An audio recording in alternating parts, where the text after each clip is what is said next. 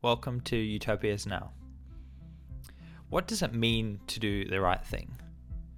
Notions of justice, such as doing good unto others or treating everyone as if they were your neighbour and being the Good Samaritan, have been in our collective consciousness for some time now. And yet, when we watch the news and we live our lives and we hold conversations with people, there is an alternative narrative that we often encounter, and those narratives being one of corruption, inequity, and even injustice.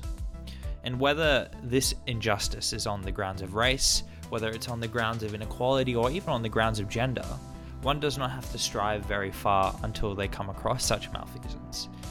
And this duality between good and evil, it often spills over into the business world as well. And there are companies that strive to do good, but as well as companies that do bad. And these companies include the likes of Enron, such as Theranos and Wirecard. And despite these horrific accounts of business doing the wrong thing, there's often cases of people who are trying to do the right thing and bring a sense of integrity, a sense of fortitude, and a sense of candor into the world of business. And one of those figures is Robert Chestnut, who is the former chief ethics officer at Airbnb.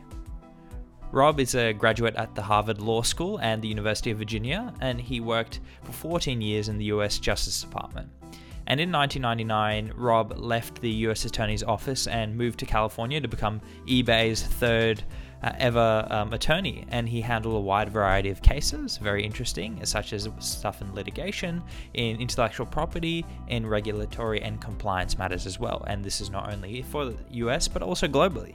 And later in Rob's career, he became the general counsel at Airbnb, and he grew the team there from a team of 30 legal practitioners to a team of over 150 professionals in 20 offices globally.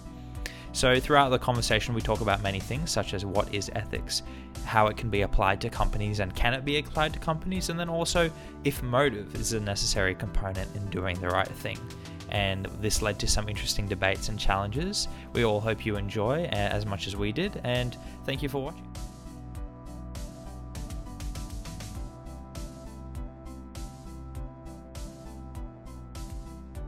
Let's get to it. So if you'd like Rob to start off with the story, we're big into stories, and any Greek philosophy as well, where that's welcome. Well, I mean, you in our pre podcast session, you all mentioned Greek philosophy, so I thought I'd start off with Diogenes.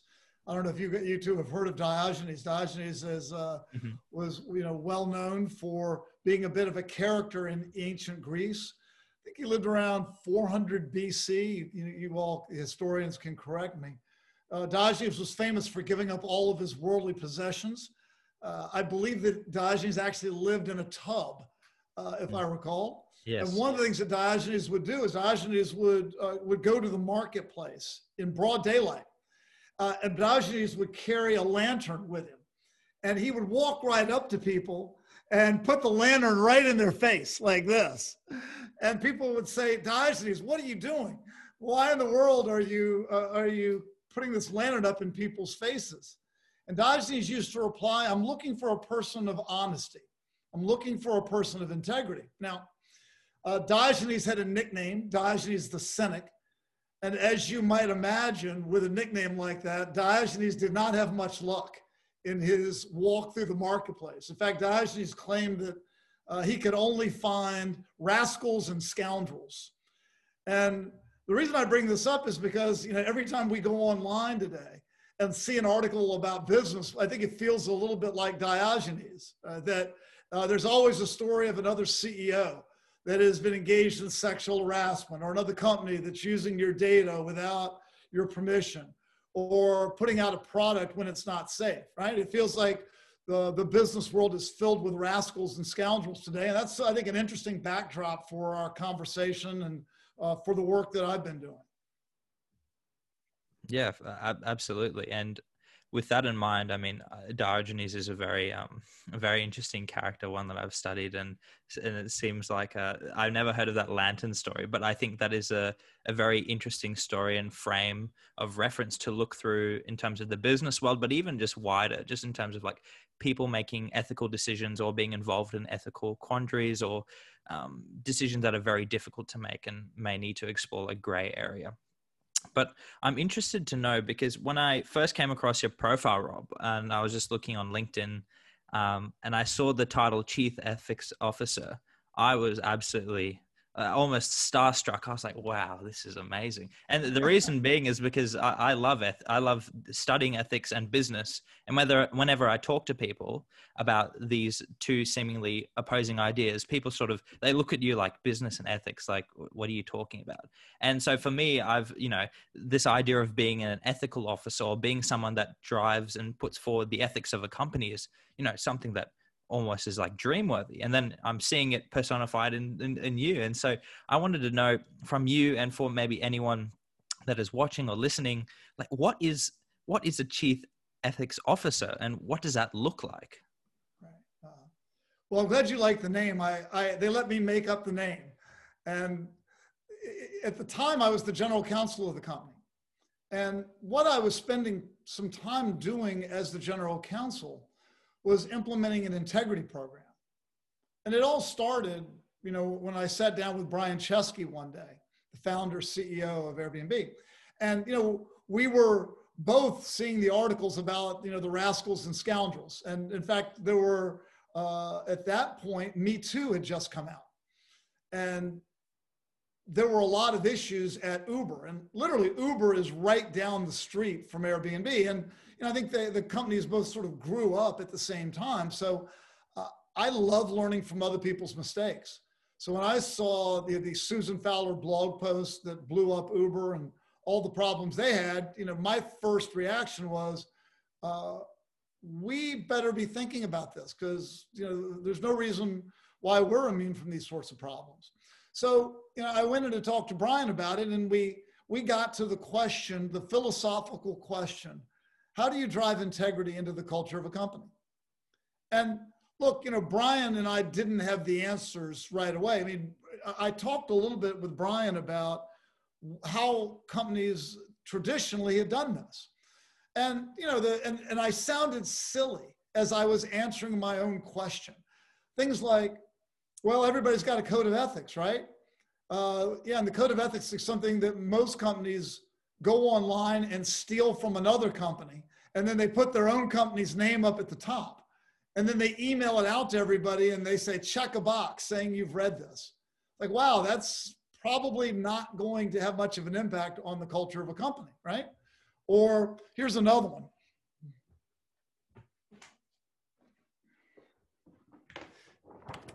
Compliance poster. These are my favorites. Every company, I think, in the United States has got one of these things, and they're usually in the break room over in the corner where it's a little dark and there's some dripping pipes. And the font is 4-point font, so you can't really read it, but I don't know that it was actually made for anybody to read. But by law, you've got to have one up there, and it's everything you need to know, right, about doing the right thing. And the more I went through this sort of stuff, it struck me that this was compliance. But there's a difference between compliance and ethics, or compliance and integrity. Compliance is following the law to check the box so that you're following the law. Integrity is about doing the right thing because it's the right thing. So, that day, Brian sent me off with the words, go big. And what came out of it was an entire program at the company around integrity. And Brian came, I think 4 years later, Brian looked at me and said, didn't think it was possible to actually make ethics cool, but somehow, you've done it and the company's embraced it. And I think the idea of being a chief integrity officer or a chief ethics officer really is about getting a company to think about doing the right thing. And because it's the right thing, and quite honestly, because it's also the right thing for business. You mentioned this idea that in the old days, people thought of business and integrity as mutually exclusive terms, and they would almost laugh when you put them in the same sentence. In reality, today, I think that's all turned. I think that a company cannot reach its full potential without driving integrity into how it operates. And so I think a chief integrity officer is someone that is focused on that aspect of business and driving that throughout the culture so that you can be the most successful business that you can.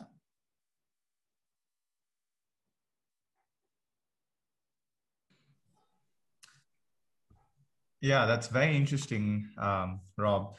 I'm wondering, you brought about this difference between compliance versus ethics or integrity. And you're speaking about how before things were done from a place of compliance and they needed to be done for legal reasons, and that's why they were doing it. But now there needs to be another step forward. There needs to be something else we need to do beyond just these sort of poster boards in the break room to drive change within companies. So I'm wondering a little bit about your motivation and why do you do what you do? As a chief ethics officer or as a chief integrity officer, what motivated you to come up and take on this position and really think about this change and drive this change forward within Airbnb and then further in other companies as well? Well, if you get integrity right, you're actually going to do compliance better. If you get integrity right, you're less likely to have the sort of blow-ups, that now populate the internet so wildly. And so as a lawyer, my job was to reduce risk. And so it actually, I think came very naturally out of this idea that I'm going to protect the company's interest. I'm going to reduce risk. But I'm not going to necessarily do it the old way, because the old way, frankly, isn't working anymore.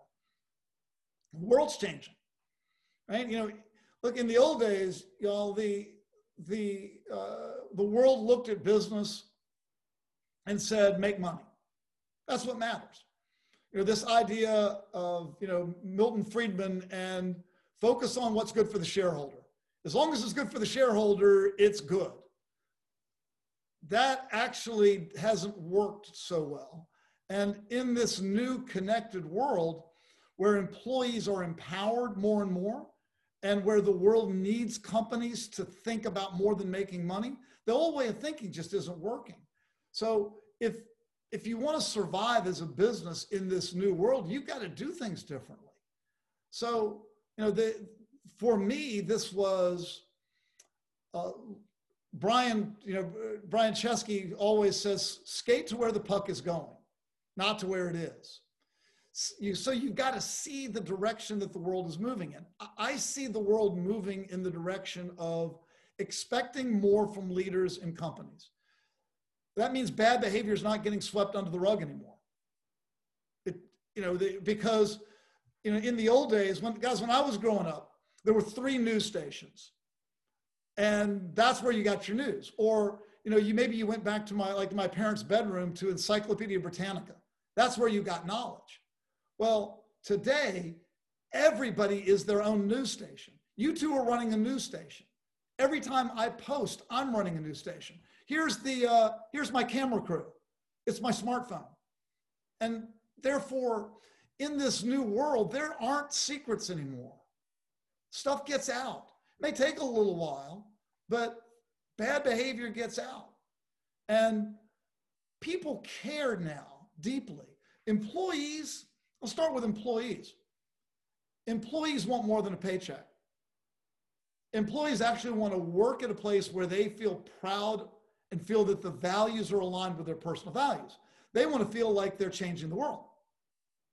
So if they see a company acting in a way that is not aligned with their values, well, in the old days, they really couldn't say anything, right? Because they were going to stay at the company for 30 years and get a gold watch and a severance and a pension. Not anymore. Today's employees are very mobile, empowered. They are running their own news stations, and therefore they're speaking up. And they're not the only ones. Customers are speaking up, right? 10 years ago, customers didn't care much about the values of the companies they did business with. According to a variety of studies, I think less than 10% of consumers looked at that issue 10 years ago. Today, that number is over 70%. 70% of customers care about the values of the companies that they do business with, and they will move their business to do business with companies that are aligned with their values. This is conscious consumerism. So, and then of course you've got government, which is now more and more finding its voice against what big tech and against companies that are polluting the environment with carbon, right? Or polluting streams or violating your privacy. So companies now have got it coming at all sides. So you've got to be thoughtful about this. You've got to address it. And in fact, you've got to get ahead of the curve. Integrity is a double-edged sword. Integrity can wreck your career and wreck your business if you don't think about it and get it right. But if you get it right, it can actually help drive your business. It can be wind at your back. Data shows that companies that operate with integrity, according to neutral standards, actually outperform the market and outperform their competitors. So if you don't get this right, you aren't going to be successful in business over the long run. Absolutely. And so just to summarize everything you're saying, because there was a lot that was said there, which a lot of it I agree with, and I'd be interested to see what Shashwat says. But to begin with, you were talking about it's important to see where the puck is going rather than where the puck is. And how I interpret that is that the world is changing. What our values are change, and what we think are, or whatever our definitions of certain things are, change as well. And so what the definition of business was in the 80s when Milton Friedman came out with his article about, raising shareholder wealth, and that is the only thing, that is what business was in maybe 30, 40 years ago. But now business is much more than that. And we can see that through customers holding business accountable, through business leaders and lawyers and other professions like yourself holding businesses accountable and making sure that there's a chief ethics officer, or making sure there's more than compliance. All of these things are changing. That's right. But I'm going to take some shots at Milton Friedman while we're at it. I think what Milton Friedman did, Milton Friedman's theory was music to the ears of executives. Why? Well, because if all you're focused on is shareholder value, guess who's a shareholder? The executives. Who benefits when the stock price goes up? The executives do. Milton Friedman actually helped executives feel good about focusing exclusively on money. In fact, he made them feel as though if they didn't focus exclusively on money, they were somehow doing something wrong. So it's okay to pollute the air with carbon. Right? It's okay to get your supplies from some factory on the other side of the world that mistreats their employees. It's good, right? Yeah, for sure. Now, at that same time, there was another school of philosophy. And actually, some of it came from the University of Virginia, where I went to school. And that was called stakeholder capitalism. It's a different type of capitalism. It was a capitalism that said that investors are important. But why are investors the only thing that matters? That's crazy. Don't employees matter a little bit too? Don't customers matter? Don't the communities where you operate matter too? And you should be thinking about all of these things when you make decisions. So gradually now, Milton Friedman's theories have been discredited. In fact, I think there was an academic, I'm not going to say the name, I'm not positive. I think it's Alex Edmonds, because it could be Alex Edmonds, because one of his philosophies is very much one of stakeholder capitalism, and what he refers to as growing the pie and making sure you're raising the value of all stakeholders as opposed to a certain few, and focusing on, not positive sum games. One of the early academics that where Milton Friedman got his ideas has actually now later come out and said it was the worst mistake of his academic career. Coming out with shareholder capital is a terrible mistake, and he's repudiated it. And now business is starting to repudiate it as well, at least in words, right? Now, some companies are actually starting to do it in action. And I think those are the companies that are skating to where the puck's going. By the way, I think Airbnb did that. And I think Airbnb, I can give you some examples, if you like, of a couple of things. Yeah, for sure. And just before that, Rob, I was something that is a burning question that relates to this metaphor of going where the puck is going, and contrasting that with shareholder capitalism versus maybe stakeholder capitalism, is that speaking from a street philosopher point of view, I think it is very important to understand where the motives are placed about when we're asking the question, doing the right thing.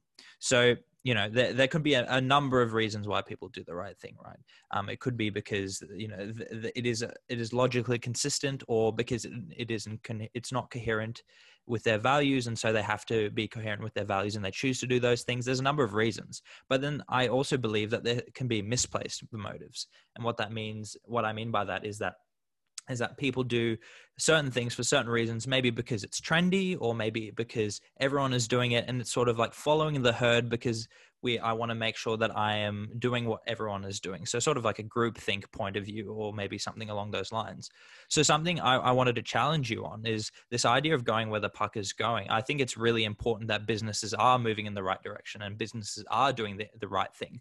But I would like to question a lot of the things that businesses are doing, whether that's Airbnb or any other business, about what, like, obviously, like, it's important to do the right thing, but why is it important to do the right thing? Because maybe doing the right thing because it is gonna, in the end, the byproduct is profit, or maybe the byproduct is sharing value. That could be a good outcome, but maybe the motive is the more important thing. And that's what I'd like to challenge you on. Is that motive the most important thing?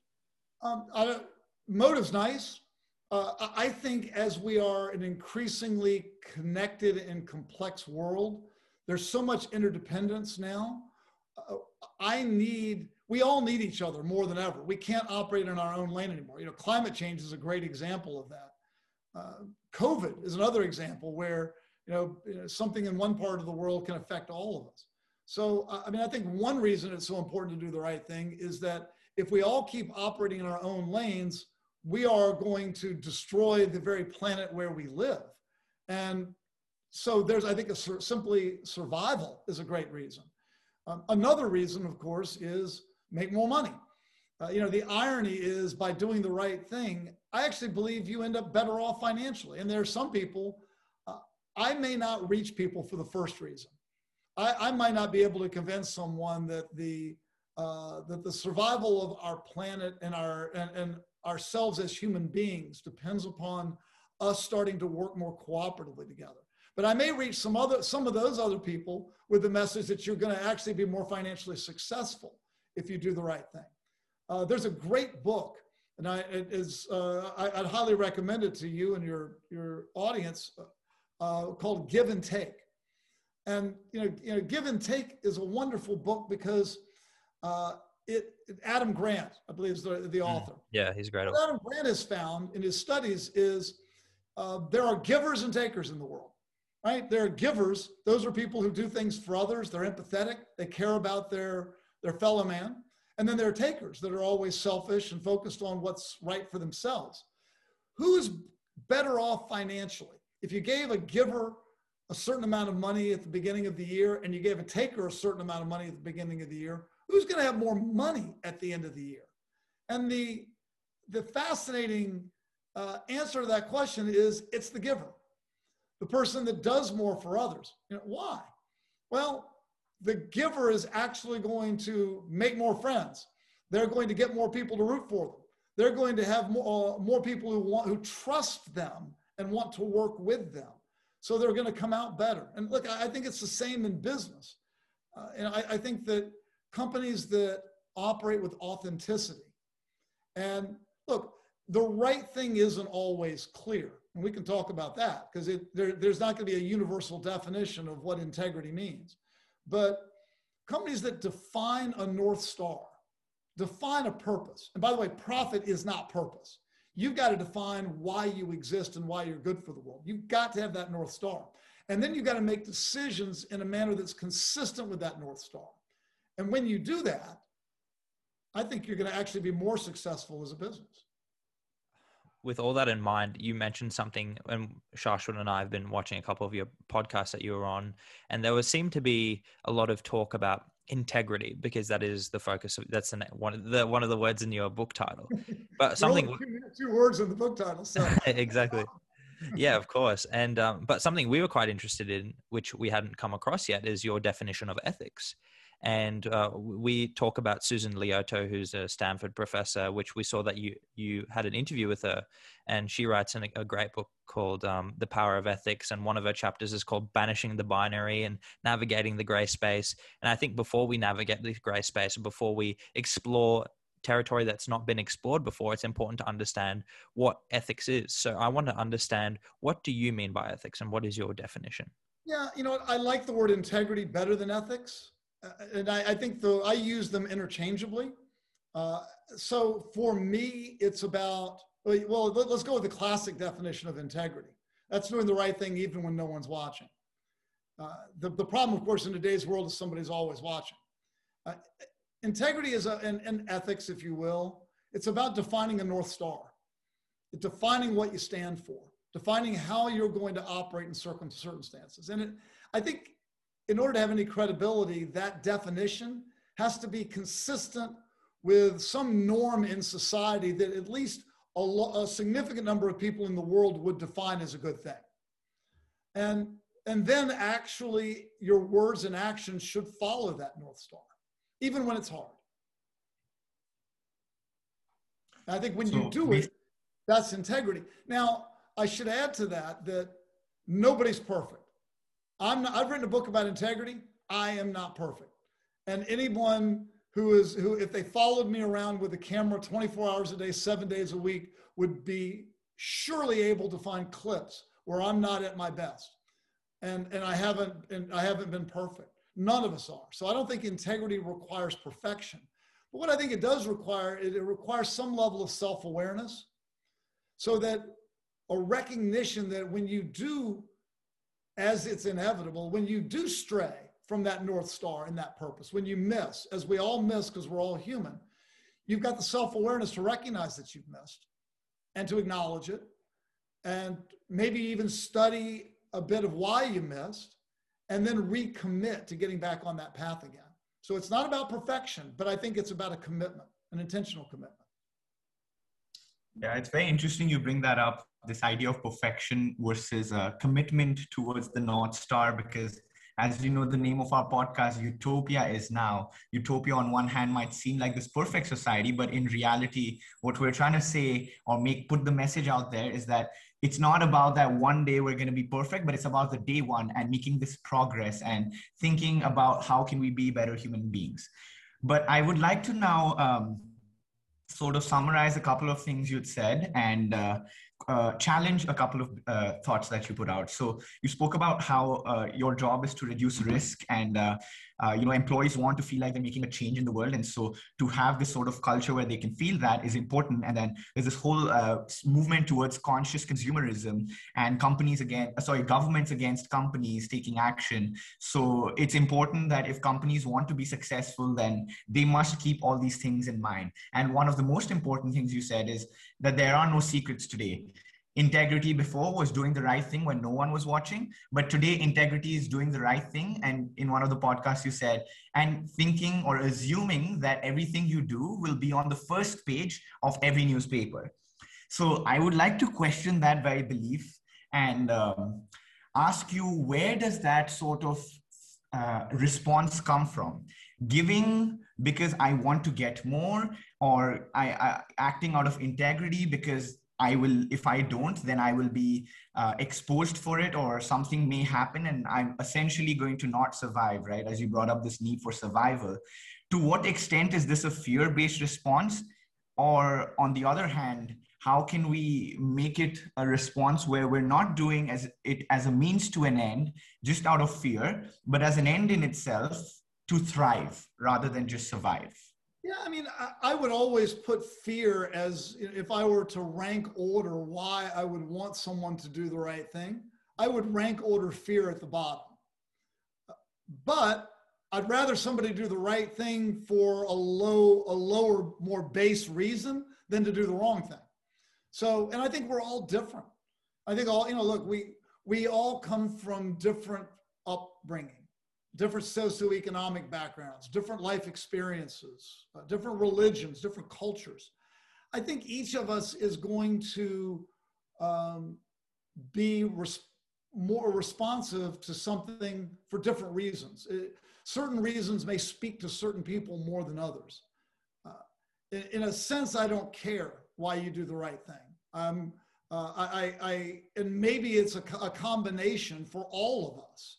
You know, maybe it's not so simple as, well, I did it because I deeply believe it's the right thing to do, not because out of fear. Maybe it's 90-10 for me.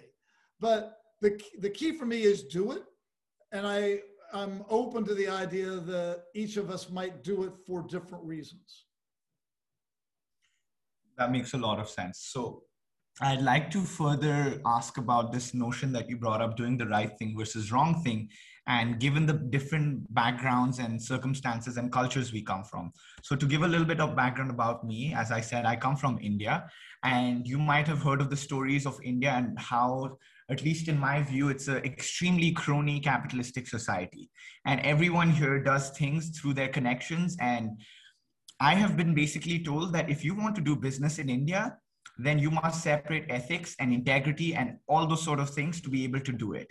And I always questioned as a child, well, no, that's not the right thing to do. Why would I bribe someone to get something done? That just seems like the wrong thing.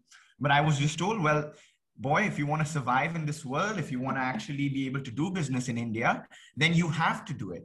And first I'm like, oh, these guys, these old people are just, they've lost their minds. They don't know what they're talking about. But then when I, with my eyes, saw and heard of stories about how people were forced into doing, quote unquote, the wrong thing, I was shocked, including myself. So I'll give a story about one of my friends who went through this. And I'd be curious to know your thoughts about where you stand with right and wrong in this perspective. So basically what had happened is that one of my friends, his business was operating in this sort of little town. And, in order to thrive in that town, there were these gundas in Hindi, or basically thugs of the area, who often come to the house of the big business owners. And they basically, with like hundreds of people, they stand outside, they come up with guns, they come up with sticks, all sorts of weapons. And very nicely, they'll say, it's time for us to collect they'll never say bribe, but it's time for us to collect our money, or in sweeter words, they say it.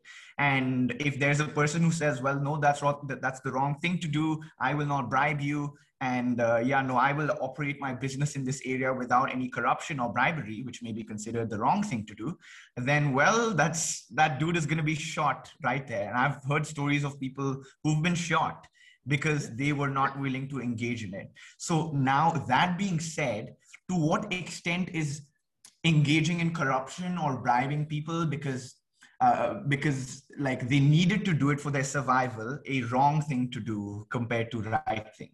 Where do you stand on that? I love street philosophy, because you put me in the position of choosing between advocating that someone gets shot or that someone end up being a corrupt bribing officials. And it is hard. Look, I think that I'm going to start with this idea in science to answer the question. Integrity is contagious. Integrity is contagious. So is a lack of integrity. All of us are deeply influenced by what goes on around us. And the primary carriers of integrity or lack of integrity are leaders. So if you are working at a company where the leader honestly wants to do the right thing and is driven by good motives and has a noble North Star, that inspires everyone at the company to act in the same way, right?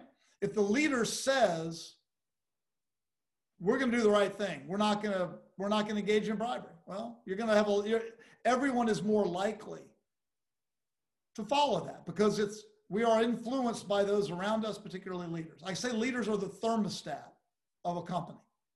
Leaders create the environment, the temperature where everyone in the company operates, right? So it's hard, if you're a mid-level manager in a company, it's hard for you to create that environment of integrity, because you're a mid-level manager and your message of integrity might conflict with the leadership, and you're going to have a hard time getting anywhere. I think that what you may need to do, frankly, if you're in a situation like that, you got to survive. And but don't lose your North Star.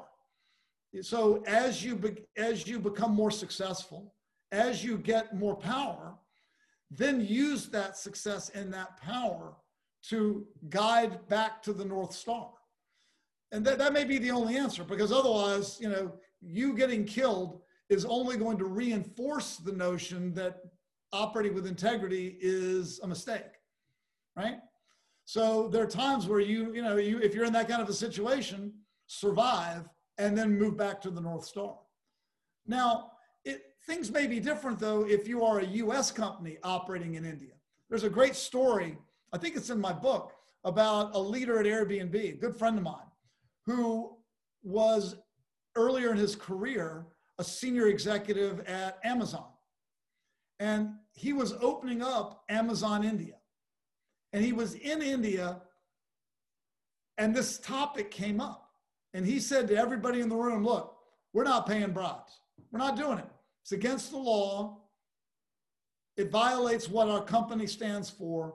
We're not doing it. And a woman in the back of the room raised her hand and made an argument somewhat like yours. She said, look, we've got to get goods from one state to another state in India.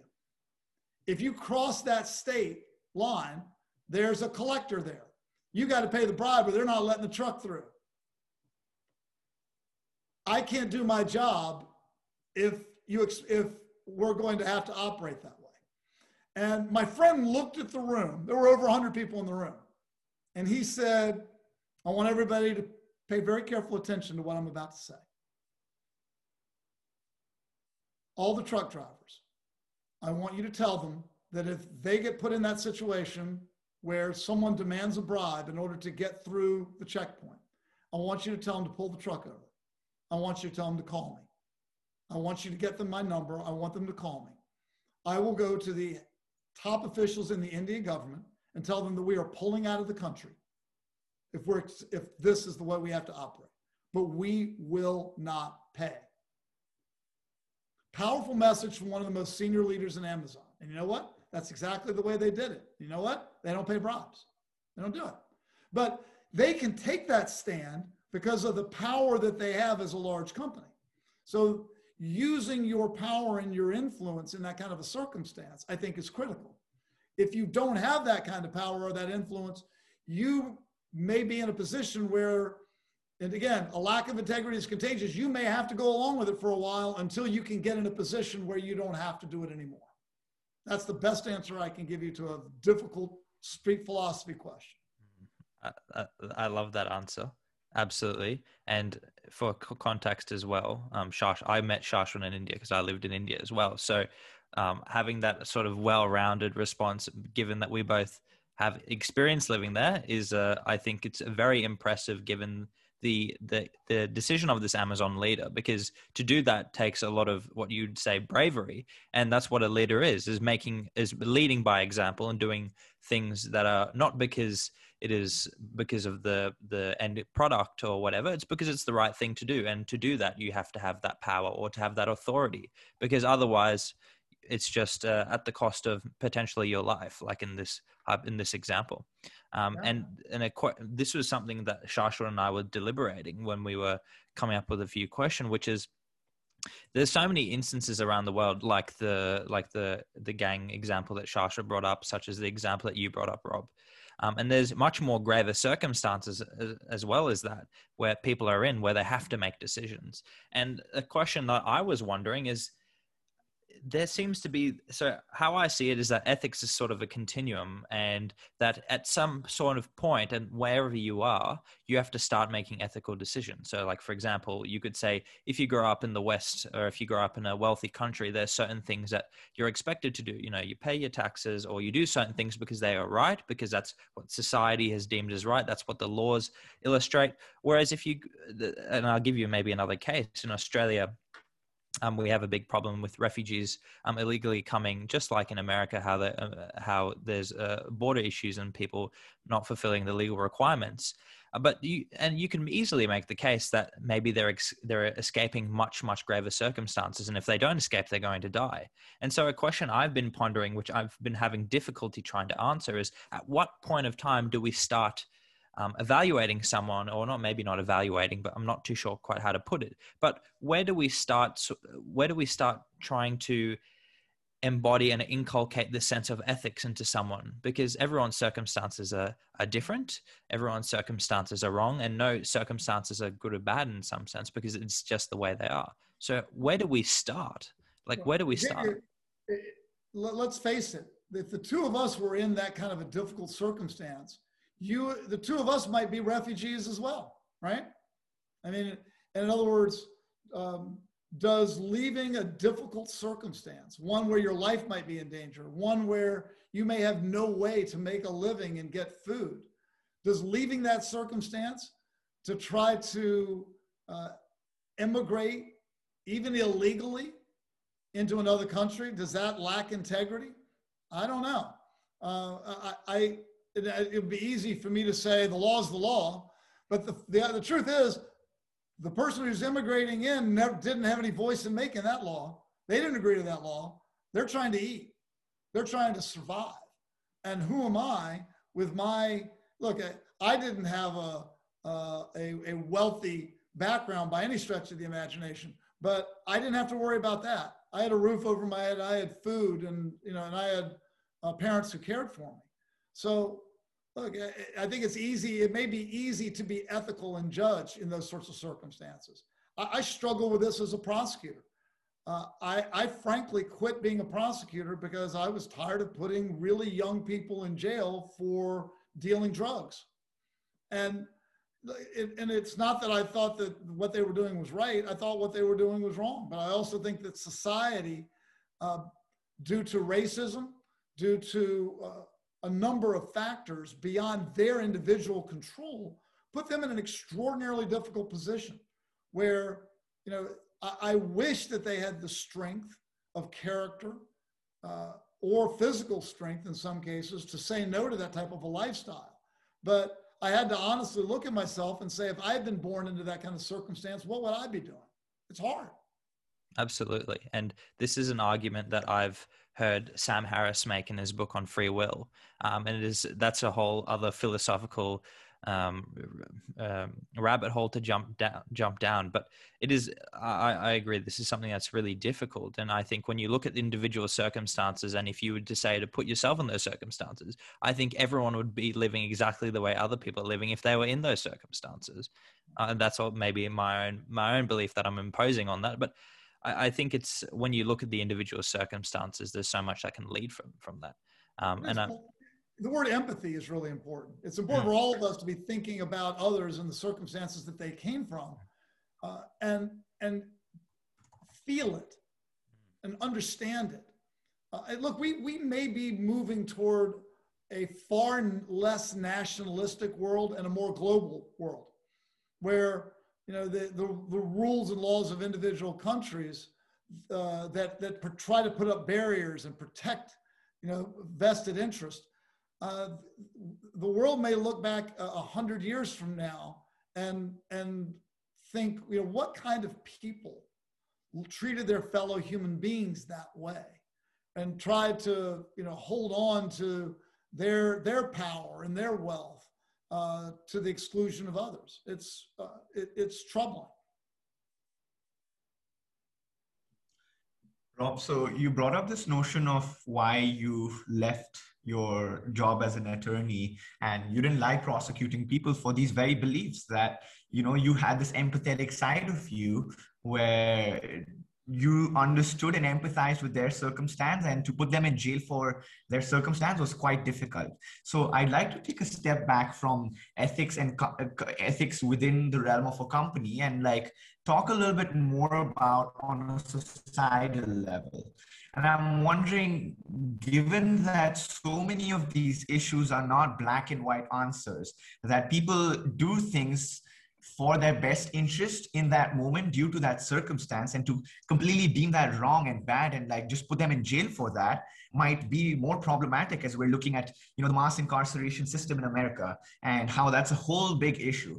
So I'm wondering, from a legal perspective, how can we navigate these gray spaces, and how can we create a more empathetic legal system where we're not deeming people as bad or wrong or putting them in jail for their circumstances, but coming from a place of empathy and navigating those gray spaces, because it's hard navigating that, being in that gray space in a legal position. I mean, when we don't have a consensus to what's right and wrong and everything just is, on a philosophical level, it sounds great, but on a legal level, to actually get things done and to have order in society, it can be quite tough.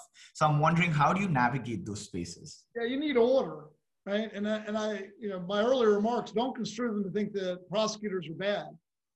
They're needed, and order is important. One thing I think we do need to do, and I don't have all the answers, but we have to get away from this world where the people that are making the laws are doing things for political reasons. And I think what we had back in the 80s were politicians who were one-upping each other. Oh, you think you're tough on crime? I want them in jail for 10 years for dealing crack. And then somebody else says 10 years, you're soft. It ought to be 20 years. I'm the tough one on crime. And what I've seen too often is, you know, politicians doing things like this, not because they believe it's the right thing to do, but because they think it's going to get them elected. And what I would love to see is, the individuals who are involved in politics try to do the right thing instead of try to do the thing that will get them elected. And I think more thoughtful legislation that is not so political based. I mean, we are so divided as a country in the United States. And by the way, we see this in a lot of places around the world. We end up with two political parties, and anything that the party that has power tries to do, the other side automatically opposes it. Even if it's great, even if it's a wonderful idea, they oppose it because they don't want to give the other side a victory. And so it becomes more of a us versus them, when in fact we're all one country. And in a bigger sense, we're all one world. And I think we need to get away from that thinking of individuals who have power only focused on keeping power. We need people in power trying to do the right thing for the world, regardless of whether they think it will get them elected or whether their quote unquote political party might benefit from it or not. Absolutely. And this is an idea that we talked about, or at least I talked about with someone we interviewed recently. He was an ex-consultant at BCG and McKinsey. His name's Paul Millard.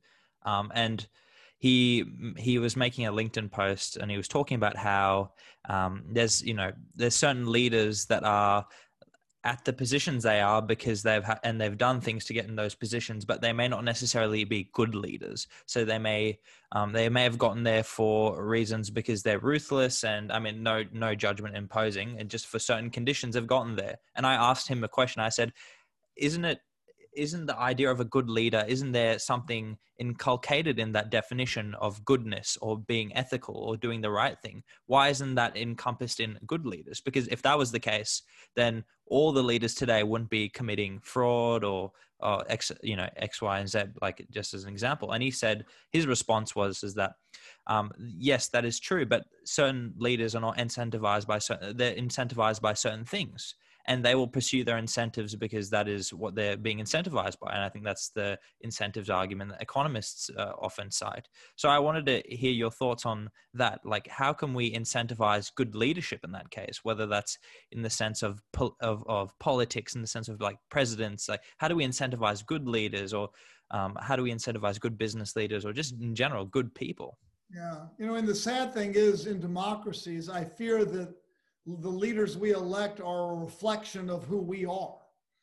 And until we start demanding integrity and good leadership from those that we elect, we deserve what we get.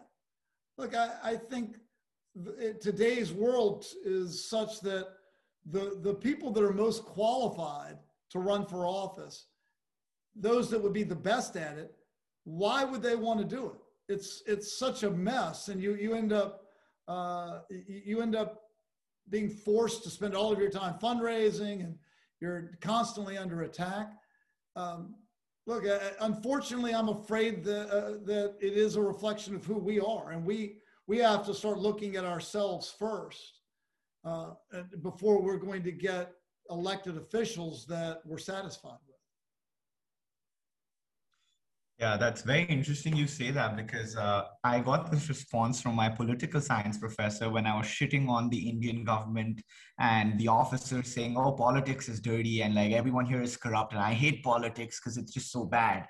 And he said, well, my friend, take a good look at yourself, because the state of society or the government officials are a reflection of the society.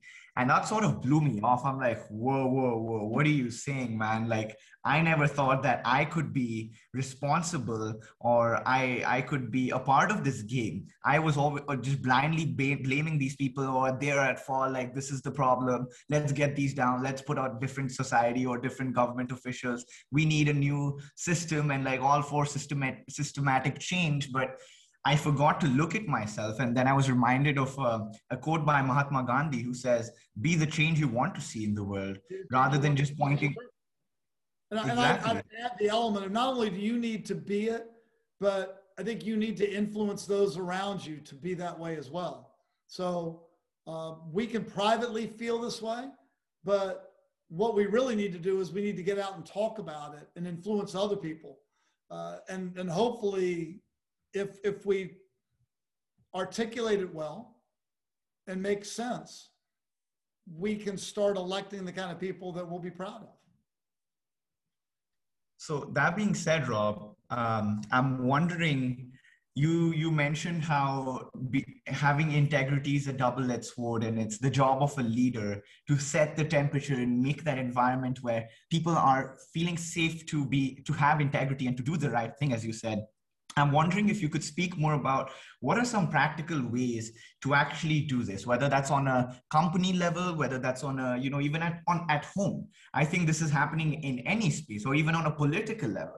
How can we create spaces where integrity is the way to go and there's a culture for integrity? Yeah, well, they're always watching you. So have a North Star, have a purpose, articulate it, and then make decisions consistent with it. You'll inspire others. And I'll give you an example. About 5 years ago, Airbnb was hit with a number of allegations around discrimination on the platform. Users were reporting that, if you're Black, you can't get a room, that Black guests were being turned down by hosts on Airbnb. And there was a hashtag Airbnb while Black. California filed a class action lawsuit against us.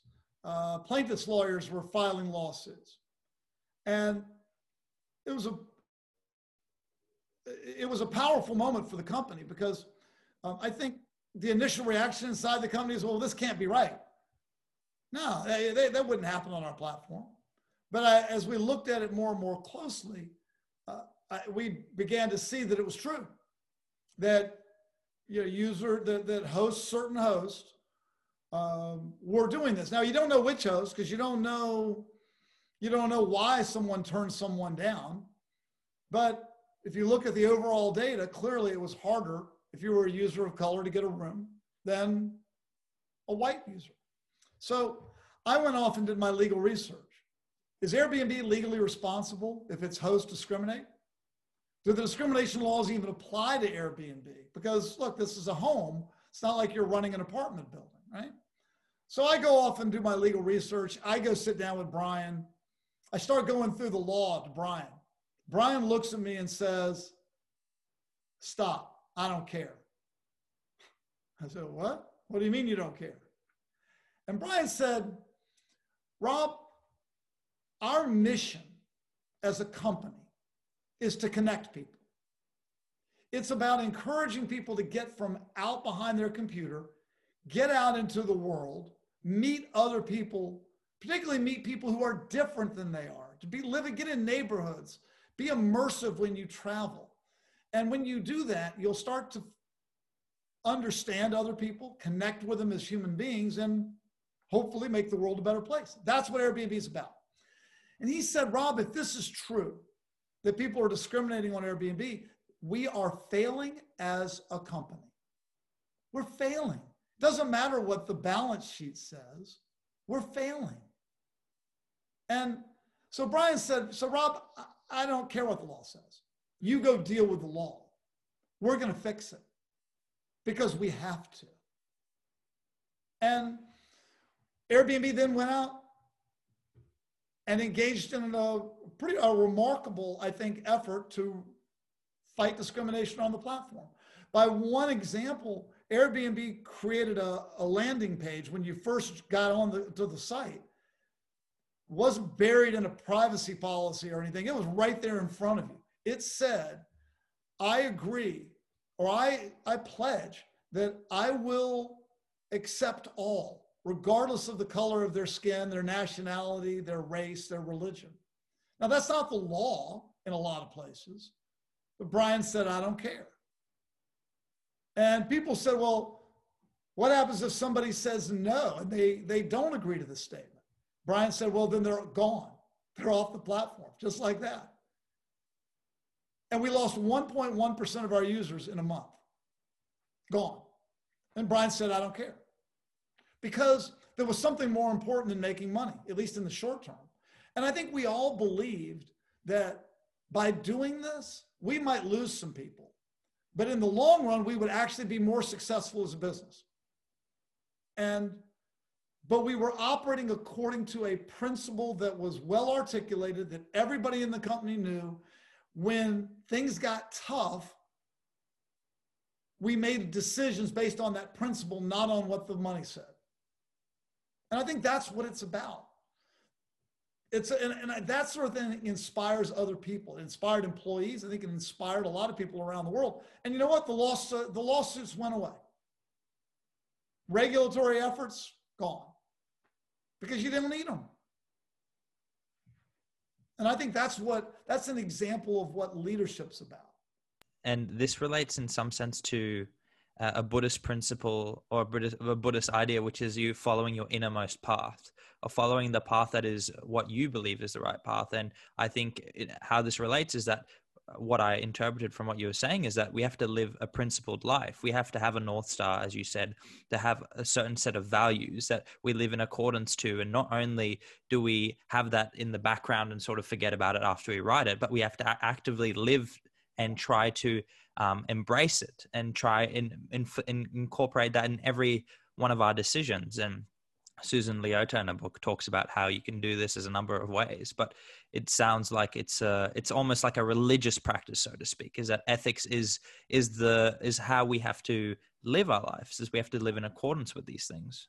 To pick another word that I like, you have to be intentional about it. Yeah. You can't just say, I'm a good person, so I'm not going to lie, cheat, or steal. I'm a good person. I don't have to worry about this stuff. And just expect it to naturally happen.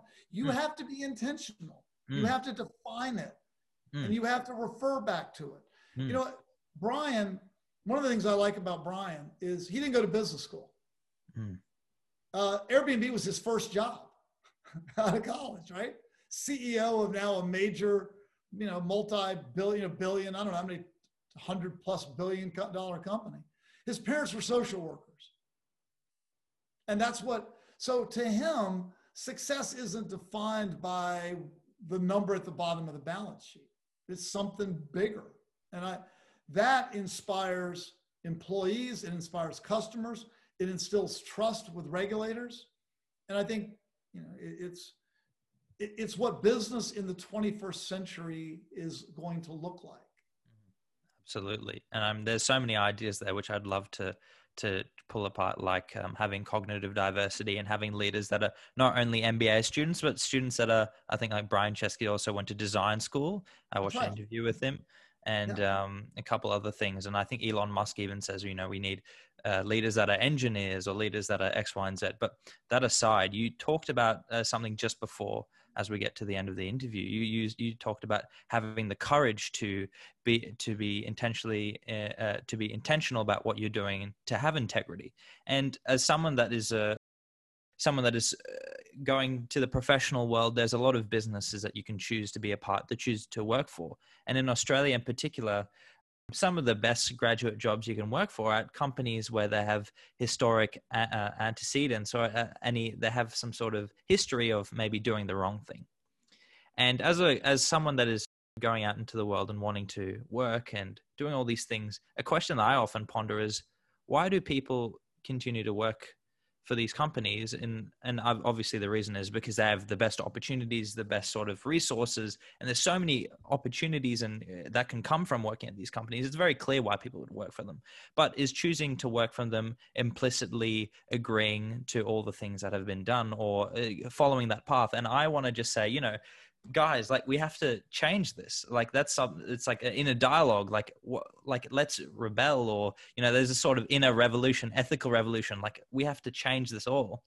And I was wondering, like, how do you find the courage to be that leader in the ethical sense?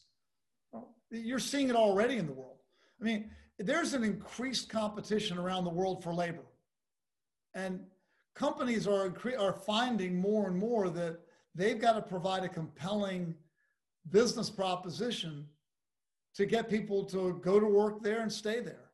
And a big part of this, again, money's part of it, but it's not just money. It's, are you going to change the world? Here's how we're going to change the world. We've got a mission that inspires you. So I think we are seeing already that people want to be inspired. Companies that can do it in an authentic way will attract those employees. And I think in that way, this integrity revolution that I talk about in the book, we're seeing it. And that's where the puck is going. And yeah, sure, the more, look, you got to eat. And so I'm never going to be critical of someone who takes a job at a company that might not resonate with their values. But it's not what you want. That shouldn't be your North Star. All of us, I think, should want to work at a place that speaks to us as human beings and aligns with our principles. I want that for everybody that hears this podcast, right? Something where you can make a fair living, something you're good at, something you enjoy, and something that I think really speaks to you inside. Thank you for sharing that, Rob. And that leads me to the very last question we like to ask all our guests, which you sort of answered, but I'd still like to put it there and see what you have to say about it, which is, on a societal, political, legal level, what does your utopia look like? For me, I think it's a utopia of a world that is connected, and one that is filled with people who are, each, I think, trying to live according to their North Star. I think with an empathy and understanding for others who are doing the same thing. I think right now, unfortunately, we are still too much in our own lane. And the world, I think, needs all of us to get out of our lane. And I think adopt a course that recognizes that we are all connected as the human race. And, in our words, our actions, and in what we do every day, work toward that greater connectedness. Wow, thank you so much, Rob. Thank you. This whole metaphor of the lane resonates a lot with me, and it resonates with the values of this podcast, which is to see things from a bigger perspective instead of being bogged down into these silos or these lanes that you brought up, and see that everything or everyone is connected if we are able to see things from a different eye or be more empathetic and have our true North Star, as you said. So I'd just like to give an opportunity for you to say any last few words to our listeners, or maybe about your book, if you'd like to plug that in, or say anything about that. My publisher, I'm sure, would love for me to talk about the book. So if the sort of things that we've talked about here today resonate with you at all, There's a book. It's called Intentional Integrity. It's available fine bookstores everywhere, all around the world. It's even available, I'm pleased to announce, just in the last couple of weeks, it's now available in paperback with a snazzy new red cover. Very excited about that. If you want to learn more about what I do, there's of course a website, www.intentionalintegrity.com. And I'm on LinkedIn. I do a post about integrity 2 or 3 times a week. Just tell me that you heard about my work through this podcast, and I'd be happy to connect with you and keep working together on, I think, a world that has greater integrity. Thanks for having me, guys.